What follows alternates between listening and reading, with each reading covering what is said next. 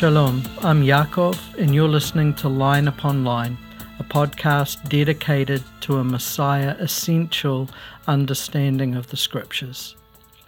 In this episode, we look at Sefer Amos Chapter 6, the Book of Amos Chapter 6. Let me begin by reading my translation from the Hebrew text, beginning with verse 1. Oi, woe! Alas to those who are at ease, feeling secure in Zion, and to those who trust in the mountain of Samaria and the appointed heads of the nations, to whom the house of Israel comes.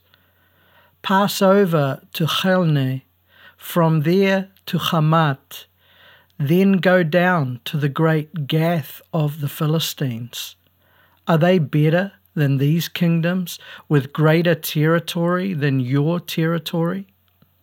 Do you put away the day of evil and draw near a seat of cruelty? Those who lie on beds of ivory and stretch out on their couches and eat lambs from the flock and calves from the midst of the fattened cattle, who make up nonsensical chants upon the face of the pitcher. For David they esteem, and they invent of themselves songs, who drink in bowls of wine and anoint their heads with oils, yet they have not grieved over the shattering of Joseph.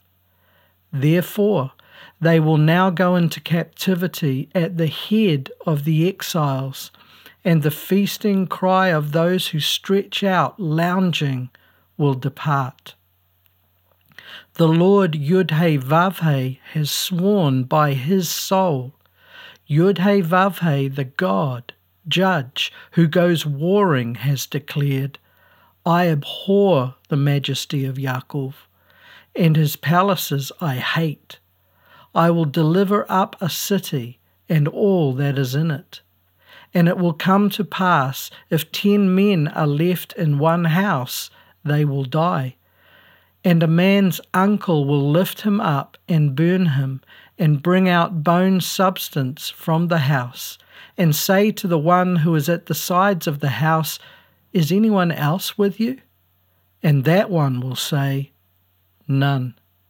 Then he will answer, Hold your tongue, for the name of Yud-Heh-Vav-Heh, the Lord, is not remembered.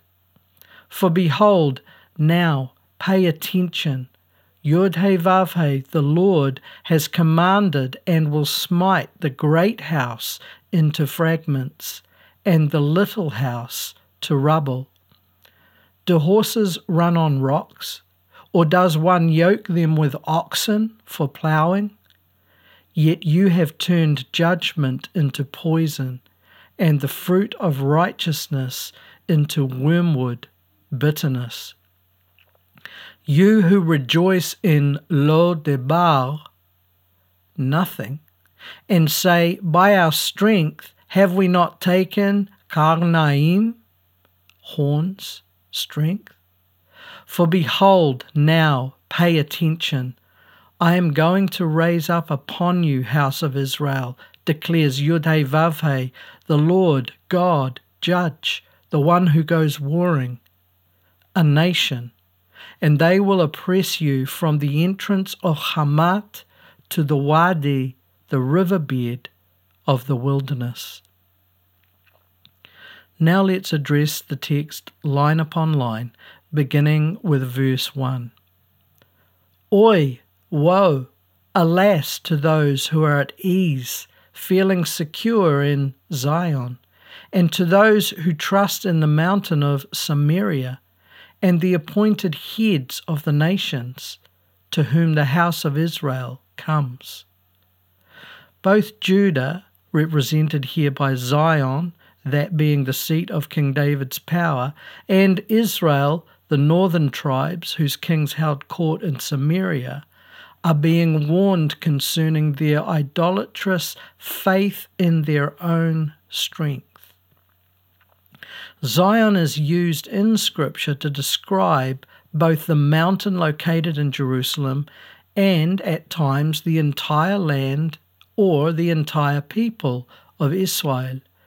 Therefore, it's also possible that Zion is used here as being synonymous with Israel. However, given that Amos is of Judah, and that while the focus of his prophecy has been on the northern kingdom's Israel, there has nonetheless been earlier rebuke of Judah. It's most likely, therefore, that both kingdoms are being indicted for their sin. Regardless, the latter clause reads, "Those who trust in the mountain of Samaria and the appointed heads of the nations, to whom the house of Israel comes." This is specifically addressed to the northern tribes who gather at the mount city of Samaria under the northern king and also practice apostate worship there, an intentional act of defiance against the appointed place of worship, Mount Zion in Jerusalem. The phrase appointed heads of the nations is a reference to the fact that the northern tribes had made agreements with the nations they perceived to be strong, and thus trusted not only in their own strength, but also in the added strength of alliances with godless nations. The Targum understands the phrase appointed heads of the nations somewhat differently, paraphrasing the text to read, "Put the name of their children as the name of the children of the nations." While this seems an unlikely interpretation, it does nonetheless point to the coming exile by inferring that Israelis will give their children foreign names during the future captivity in order to make their lives easier as strangers in a land not their own. Reading verse 2. "Pass over to Chalne, from there to Hamath, then go down to the great Gath of the Philistines. Are they better than these kingdoms, with greater territory than your territory?" In short, what's really being said here is, go and take a tour around the region as far east as Chalne in Babylon, north to the great city of Hamath located between Damascus and the Mediterranean Sea, and finally south to Gath, the pride of the Philistines. Do Chalne, Hamath, and Gath exceed the grandeur, wealth, and strength that the kingdoms of Israel and Judah have been given? The answer is, of course, no. God had given Israel a land rich with produce and grandeur, and yet she had looked elsewhere, not satisfied with the gift of Yud-He-Vav-He, the God of mercy. Verse 3 reads, "Do you put away the day of evil and draw near a seat of cruelty?" Let's begin with the first phrase. Do you put away a day of evil? This means that based on your belief that you are strong of yourselves and the delusional view that the day of the Lord will be one of light for you, you have put the day of the Lord out of your thoughts, a day that for you will be a day of evil in the sense of darkness, torment, judgment, and destruction. The latter phrase reads, "and draw near to a seat of cruelty." This speaks of them having rejected the warning of the prophets and having chosen to turn their backs on God. They have instead entered into an intimate relationship with vile acts of cruelty, the oppression of the poor, the rape of women, the murder of those who threaten their worldly ambitions, and so on. The translation "seat of violence," which is common to many English versions, is not really accurate, given that in and of itself violence is neither good nor evil, but is informed by good or evil. Therefore, cruelty better conveys the Hebrew Hamas, a prophetic and poignant translation given the modern terrorist organization Hamas, whose modus operandi is cruelty, even in the treatment of those they claim to be freeing from the so-called tyranny of the modern state of Israel. Verse 4. Those who lie on beds of ivory and stretch out on their couches and eat lambs from the flock and calves from the midst of the fattened cattle. Once again, the imagery depicts the rulers, uber-rich and uncaring aristocracy of the northern tribes. Ivory was a valuable commodity, and the act of lounging on beds made from it accentuates the disregard for matters of justice and right action. This is coupled with gluttony, the consumption of the best of Israel's herds, some of which should have been offered in Jerusalem according to the Torah, but were nonetheless being eaten by the upper class who had decided that they themselves were the deities who deserved these offerings. The phrase, "eat the lambs from the flock," contains a remez, a hint at deeper meaning. Israel is the flock of Hashem, and the wicked among the rich upper class were devouring the innocent lambs of Israel, both physically and metaphorically, as the analogy applies to apostasy and the leading astray of the vulnerable young. Verse 5 reads, "Who make up nonsensical chants upon the face of the pitcher, for David they esteem, and they invent of themselves songs." This language upon the face of the pitcher really refers to someone blowing across the top or the opening of a jug.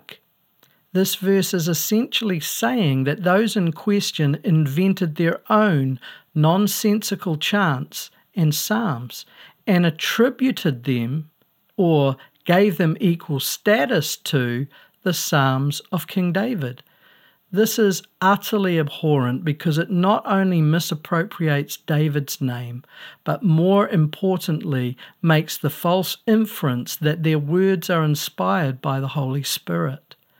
Once again, this is a chilling indictment on modern Christian worship music, which so often claims to be inspired by the Holy Spirit, and yet is worded in such a way as to express the nonsensical emotionalism of the fallen nature. Verse 6 reads, "Who drink in bowls of wine and anoint their heads with oils, yet they have not grieved over the shattering of Joseph." The wine drunk in sacred bowls is an allusion to the worship of deities accredited with the grape harvest, and the oils, in part made from the life-sustaining olive oil of the land, are perfumed and hoarded at the expense of the poor. Thus, oil that might have fed the poor is used to adorn the rich for no other reason than to make them smell nice. We do the same today when we use perfume made in sweatshops in foreign countries where the poor are kept in a cycle of oppression in order to sustain Western demand for perfumed commodities.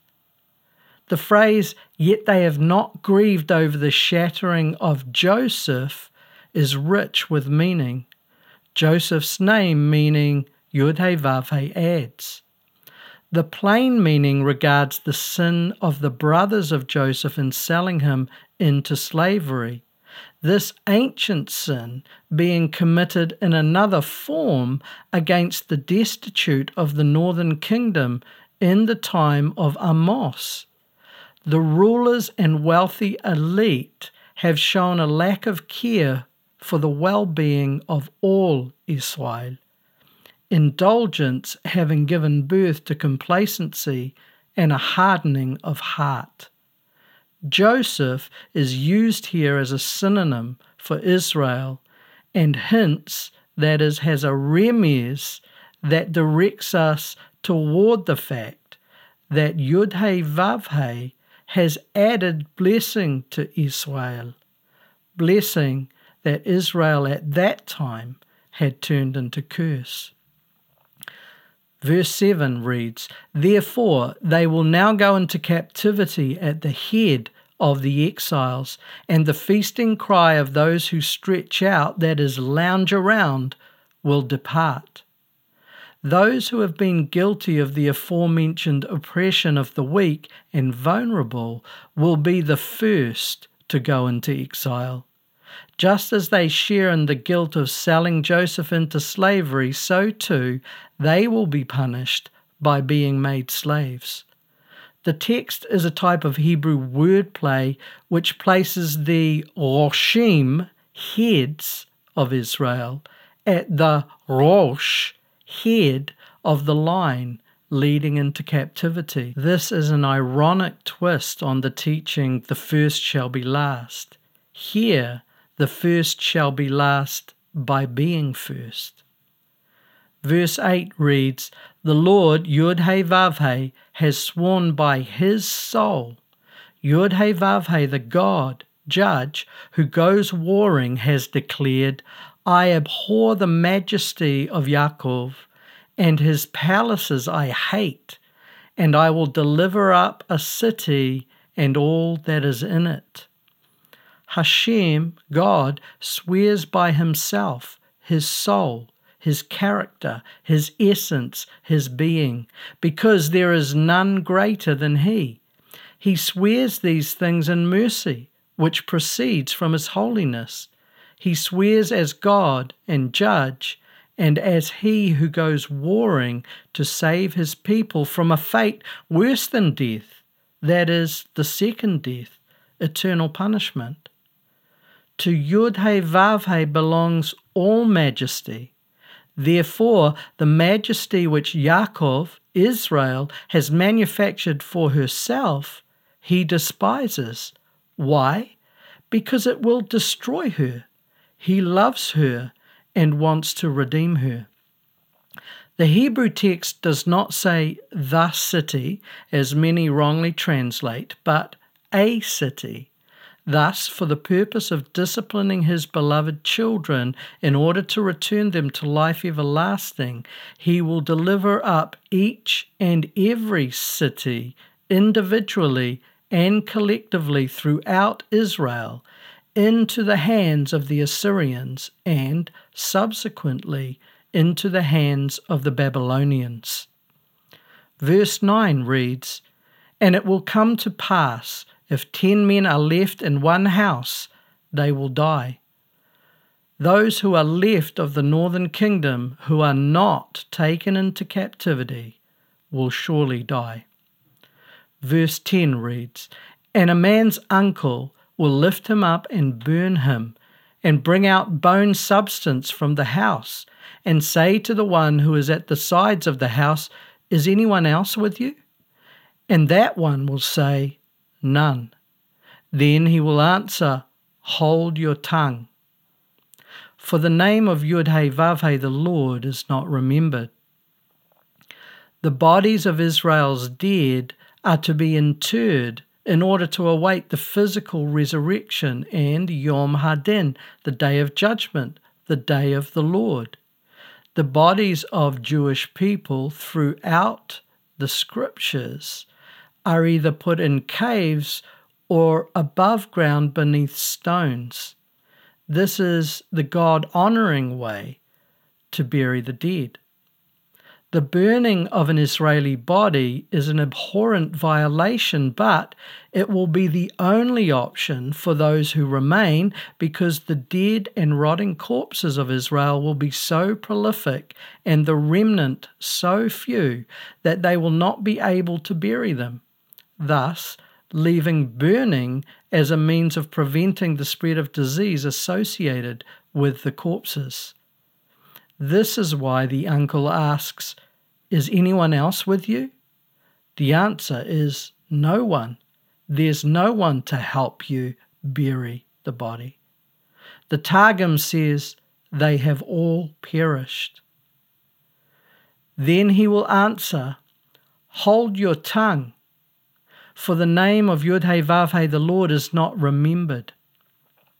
This is interpreted in a number of ways, and I'm going to give you 3 options. First, be silent, because while the one we are burying was alive, he never called on the name. of Yud-Heh-Vav-Heh. The second possibility, why bother calling on the name Yud-Heh-Vav-Heh?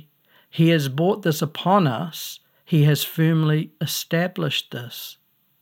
And finally, and the one I think most likely, they say, don't bother crying out to the gods we thought would save us. They can't save.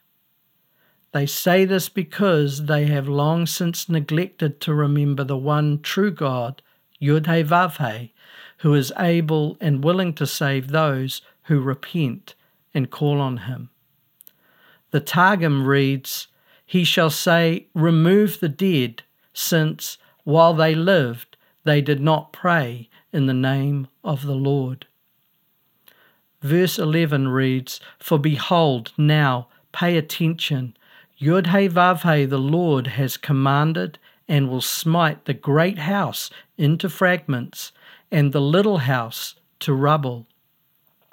The judgment of God that will enact justice has been firmly established against the perpetual sin of the northern tribes. The great house can be understood to refer to the king of the northern tribes and the little house to the common people. It may also be a reference to two distinct houses of apostate worship in the north. If the Targum's rendering is correct, then this verse refers to the northern kingdom being the great house because it had the majority of tribes, and the southern kingdom of Judah being the little house because it was the lesser of the two. The Targum Yonatan reads, he will smite the great kingdom with a mighty stroke and the little kingdom with a weak stroke. Verse 12 reads, do horses run on rocks? Or does one yoke them with oxen for ploughing? Yet you have turned judgment into poison, and the fruit of righteousness into wormwood, bitterness. These are, of course, rhetorical questions. These examples expose the immoral practice of swapping good for evil and vice versa. Israel had made poison of her judicial practices and had polluted the fruit of the righteous with vile acts of debauchery. Verse 13 reads, you who rejoice in lo debar, nothing, and say, by our strength have we not taken Karnaim meaning horns, strength. Lo Debar was a city southeast of the Kinneret, Galilee, in Gilead, not far from Mahanaim, north of the Jabbok River. We read about that in 2 Samuel 9, 4-5. Karnaim, also in the territory of Gilead, was directly east of the Kinneret, the Galilee. It had been taken by Manasseh and was at that time a badge of honor, reflecting their perceived strength. The meanings of the names of these two locations speaks of how God will turn Israel's strength into weakness, just as they have sought to turn morality on its head. Lo Debar literally translates as no thing or no word. And Karnaim translates as horns, metaphorical of strength. The message being, there will be no strength in your words, and you will reap nothing from your strength. Finally, verse 14. For behold, now, pay attention, I am going to raise up upon you, house of Israel, declares Yud-Heh-Vav-Heh, the Lord, God, Judge, the one who goes warring, a nation, and they will oppress you from the entrance of Hamat to the Wadi of the wilderness. This is prophetic of the Assyrians and subsequently the Babylonians invading the north of Israel and, of course, in the end, taking Judah also and bringing all of Israel into captivity. Yet again, it is mercy, the judge, who goes warring to save his children. He will do so through discipline, sending the invading armies through the entire land of Israel from Hamat, which is part of the northern border of the land, all the way down to the desert stream bed in the south that borders the wilderness of Sinai. This links the coming exile to the ancient captivity of Egypt. It will be a return to bondage which reflects Israel's turning away from God and His life-giving instruction, and instead turning toward the bondage of idolatry, sin, and death. On that sobering note, we end this episode. The next few episodes will relate to Pesach, Passover, and then we'll pick up again with Amos Chapter 7. As is always the case, the commentary, the notes for this episode are available on the Yaakov's Commentary tab of our website at www.bethmelekh.com. And if you're listening after the fact, you will need to type in the subject that you're looking for in the search box in order to find the appropriate article. Thanks again for joining me. Shalom Lechem.